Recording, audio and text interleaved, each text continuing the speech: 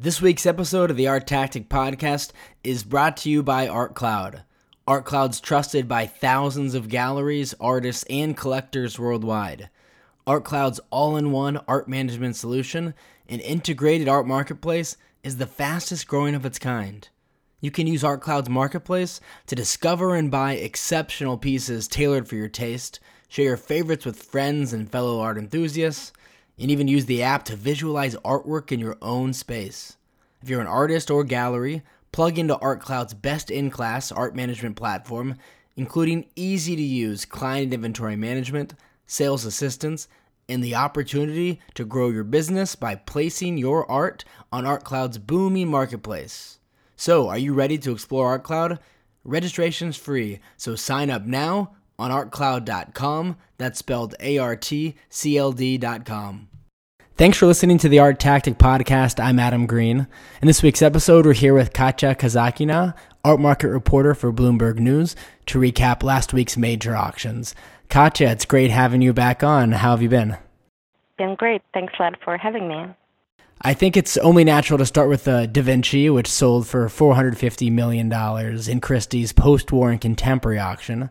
It was an incredible result, and I think an interesting aspect of the sale was the lead up to it for many reasons, and one of which was that some prominent individuals in the art world came out and even questioned the authenticity of the work. I'm curious, from those you spoke to, what were price expectations and even discussions like leading up to the sale, and then what was the reaction like after it sold for $450 million, of course shattering the record for the most expensive artwork ever sold? Well, it was, I think it was a surprise from the very moment it was announced, and Christie's, they guarded it very closely leading up to even the announcement. And, I sort of found out earlier a little bit that they're going to be offering the Warhol, the 60 Last Suppers, inspired by Da Vinci. So it was really a great combination to have those two works together, very smart sort of from the marketing perspective. And it was just really a big surprise, I think, for everyone, A, to have this work come to the market, B, to be offered the post-war and contemporary sale. Kind of the concept of it was all unexpected. And I think it really pushed a lot of buttons and provoked lots of reactions, many negative. We know, of course, very prominent, critic Jerry Saltz, the day before the sale, he wrote a big piece, pretty much trashing it completely. And at the auction house, I spoke with the specialists kind of throughout, and let's say like week leading up to the sale, they really, they didn't really know what's going to happen. I heard that kind of one expectation was that, it's either going to sell on one bid to the guarantor, because the piece was guaranteed by a third party, which basically ensured that it will sell at the minimum price of the guarantee, which was understood to be around $100 million. Or it would go in a flurry of bids, and it would go a lot. But like when I talked to some of the top Christie's people before the sale, a lot was like maybe like 150 or maybe 200. But the number that it went for, I don't think was ever conceived by anyone, just because it was so far out, really.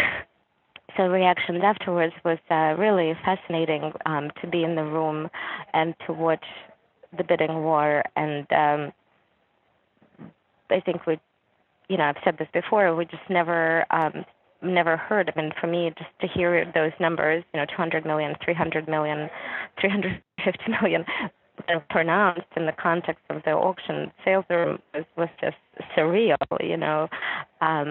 And I think it was so surprising, again, for everyone. It was a room full of millionaires, billionaires, Tom Hill, major collectors, Eli Broad, Tom Hill, Steve Cohen. They were all there watching the sale. A lot of people were filming it on their iPhones. And, I think the reactions afterwards were just, people were stunned. I mean, they were just stunned. I ran into Larry Gagosian afterwards, and he said, "Jesus Christ!" That was his reaction.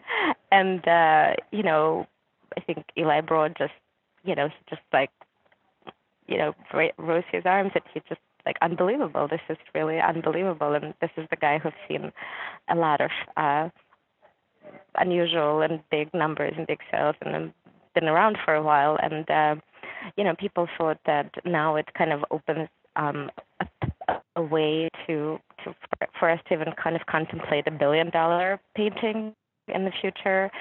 Some people thought that it would be just like a very smart business decision for someone who may be considering opening a museum or has recently opened a private museum, or just because we've seen during the marketing campaign of this piece that it drew, despite the criticism and despite the doubts about its authenticity and about the condition and restoration and all these different things, it really drew huge crowds wherever Christie's took, and they flew it to San Francisco and Hong Kong and London and New York, and they hired an outside agency that produced this video showing people looking at the painting with tears in their eyes and totally in awe. This is kind of an interesting, again, marketing move. Anyway, so someone, if it does go to a museum, it certainly will command a lot of, it would definitely boost attendance. Yeah, it was an unbelievable sale. We haven't seen something like it ever, really. And as you said, it'll be amazing to see if something comes close to it in the future. Overall, the sales totals were strong, and they surpassed last November's auctions.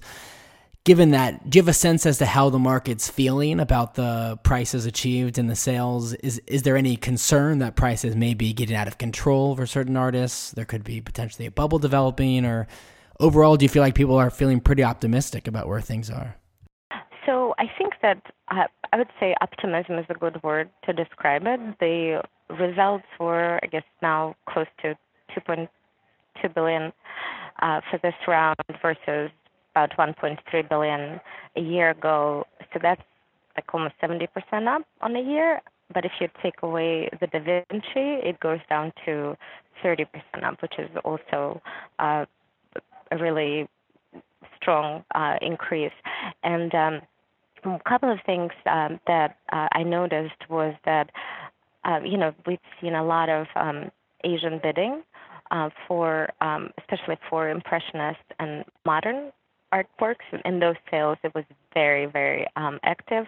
And Christie's, I guess they said that a third of the lots in the Impressionist and Modern Art evening sale were purchased by Asian clients. And Sotheby's Impressionist and Modern evening sale, there were, I guess, 5 of the top 10 pieces were purchased by Asian clients, including Monet and Chagall and Cézanne and Gauguin. And then also an Asian client bought the Mao by Warhol from the contemporary sale. At Phillips, there was a beautiful Picasso work on paper that was estimated for like 1 to 1.5 and sold for much more than that. And that also went probably to Asia. It was an Asian specialist who was the winner.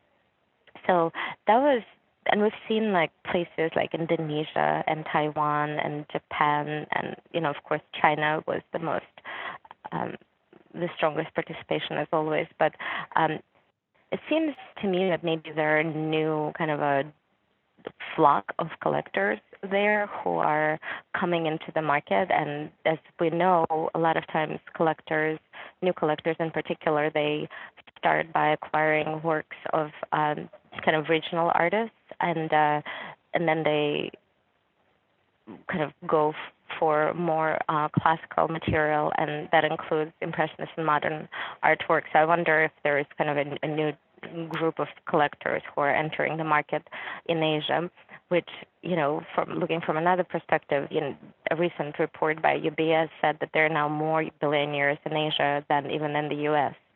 So there's just massive wealth creation, and art is all seen so universally now among these 1% of the wealthiest population as a good store of value, good investment, trophy piece, so it's interesting. Those are some fascinating figures about the Asian collectors' presence in these sales. And definitely explain some of the reasons for some of the price increases we've seen. On another note, I had heard some discussions about figurative art really coming back into style recently after we saw abstract art really dominate the scene the past few years, especially when talking about younger emerging artists. Was that trend on display during the sales last week? Yeah, we've seen a bit of that. Especially, I would say, at Phillips. Phillips usually leads on the kind of a young art market. And so one artist that I've been following and watching and written about is Cher Hughes. And her prices, she's been working for a couple of decades, but, she's in her, I think, in her 30s. And she's been her works have been included in the Whitney Biennial earlier this year, and she had this beautiful room of these sort of very lush, beautiful landscapes, just beautiful palette, very vibrant. And surely enough, right after that, in the sales in May and in June, and even in October in London, there have been several of her earlier works. And last week, a piece of hers sold for a record price, was in the 80,000 range, I think 85. And interestingly, it was sold for 85,000, and the estimate was $10,000 to $15,000. So there was quite a bidding war for that.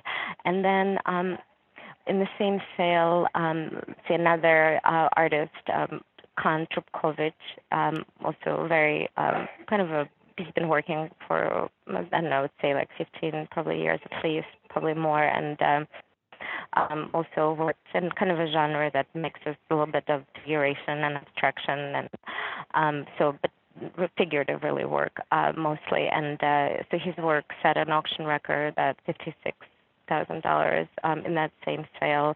And definitely. There are some artists, like of course Catherine Bernhard, had again also pretty strong result, and Leslie Vance. I mean, so Nicole Eisenman. So people who have been working in the figurative genre.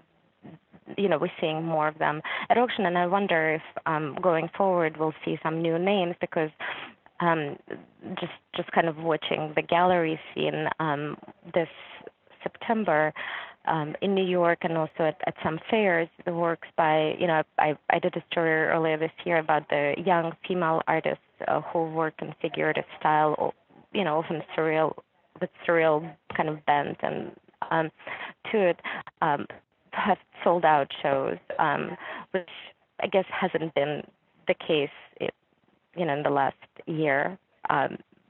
Those sold out shows, and that style again seems to be very hot with collectors. And again, as we know now, that the time between a sold out gallery show and an auction appearance is very narrow.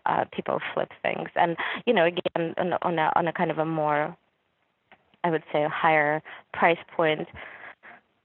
The same we've seen figurative work, like say Carrie James Marshall, very strong result, an auction record, also recent work flipped, and Jonas Wood, also fairly recent work resold, all figurative.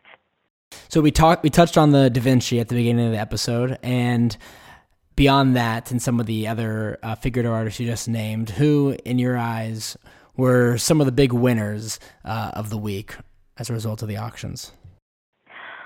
I think, it's interesting, in terms of if you just look as an investment, if you look at art as an investment, I was watching one of the pieces that interested me was this Cy Twombly piece called Bacchus, and it was at Christie's, the same sale as the Da Vinci, and it was really big, beautiful red loops on canvas. It was made in 2005. At the time of it was exhibited first in a special exhibition at Gagosian, and in that show, prices were I learned were about, let's say, $4 million, and this piece sold for $46 million. So that's, let's say, 12 years. Yeah. The pretty sweet price appreciation, I would say. Absolutely. So that was that one thing that and it wasn't even a crazy bidding, for that piece. I think everybody was so stunned by the Da Vinci that it kind of sucked all the air out of the room for a while. But it's also interesting. I think that at Sotheby's there was a collection of works on paper, and it was this very prominent New York family, and they really took care of it, collected it over the years, and apparently kept it in like this very dark place, like really took care of it. So they were in really great condition. And it's works on paper, so very intimate works by all the right names, all the major artists. Picasso and Jasper Johns and there's Pollock and Barnett Newman and John Curran. I mean, it's like the whole like plethora of artists that are very hot in the market. But there were works on paper, and so the estimate for the collection, I guess, I heard that the guarantee was about maybe $50 million. So the value, the family wanted to sell it for $50 million, and that every single work sold. I don't know, it was large. I don't remember exactly the number of works in it, but dozens and dozens of works, and every single piece sold, and it got like for $60 million. So that was very interesting and impressive, and it also just shows that it was just gone through this kind of cycle of bigger. Everything's bigger. The artworks are bigger. The prices are higher, and the auction are more bloated. And it's sort of heartening to see that there are collectors who can just very maybe methodically and passionately pursue this path of collecting, maybe on a much more modest scale, and do so well over time. And the money is going to a foundation, nonprofit foundation, so I'm sure they'll do good stuff with it. So that was kind of interesting as well. Yeah, that really is an interesting story, and really shows you that there's a lot of demand in the market, even for works on paper, if they're strong works by great, highly coveted artists. Katya, thanks so much for coming on the podcast and dissecting last week's major sales in New York. It's always great to have your insights, and our listeners should definitely check out all of your articles that you wrote covering the auctions on Bloomberg News. And for our listeners, what's the latest article that you've worked on?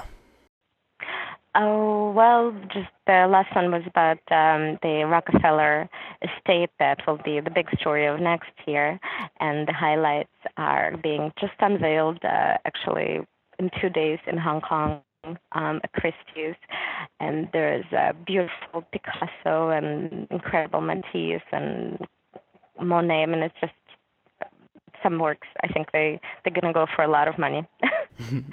We'll see if they reach $500 million. Katya, thanks so much again. We always appreciate it.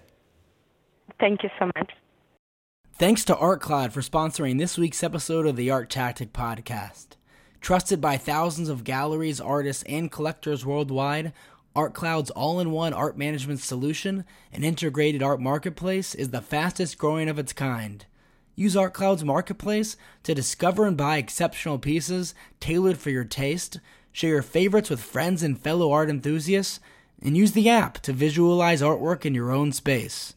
If you're an artist or gallery, plug into ArtCloud's best-in-class art management platform, including easy-to-use client inventory management, sales assistance, and the opportunity to grow your business by listing your art on ArtCloud's booming marketplace. Are you ready to explore ArtCloud? Registration's free, so sign up now on artcloud.com. That's spelled ARTCLD.com, and request a demo today.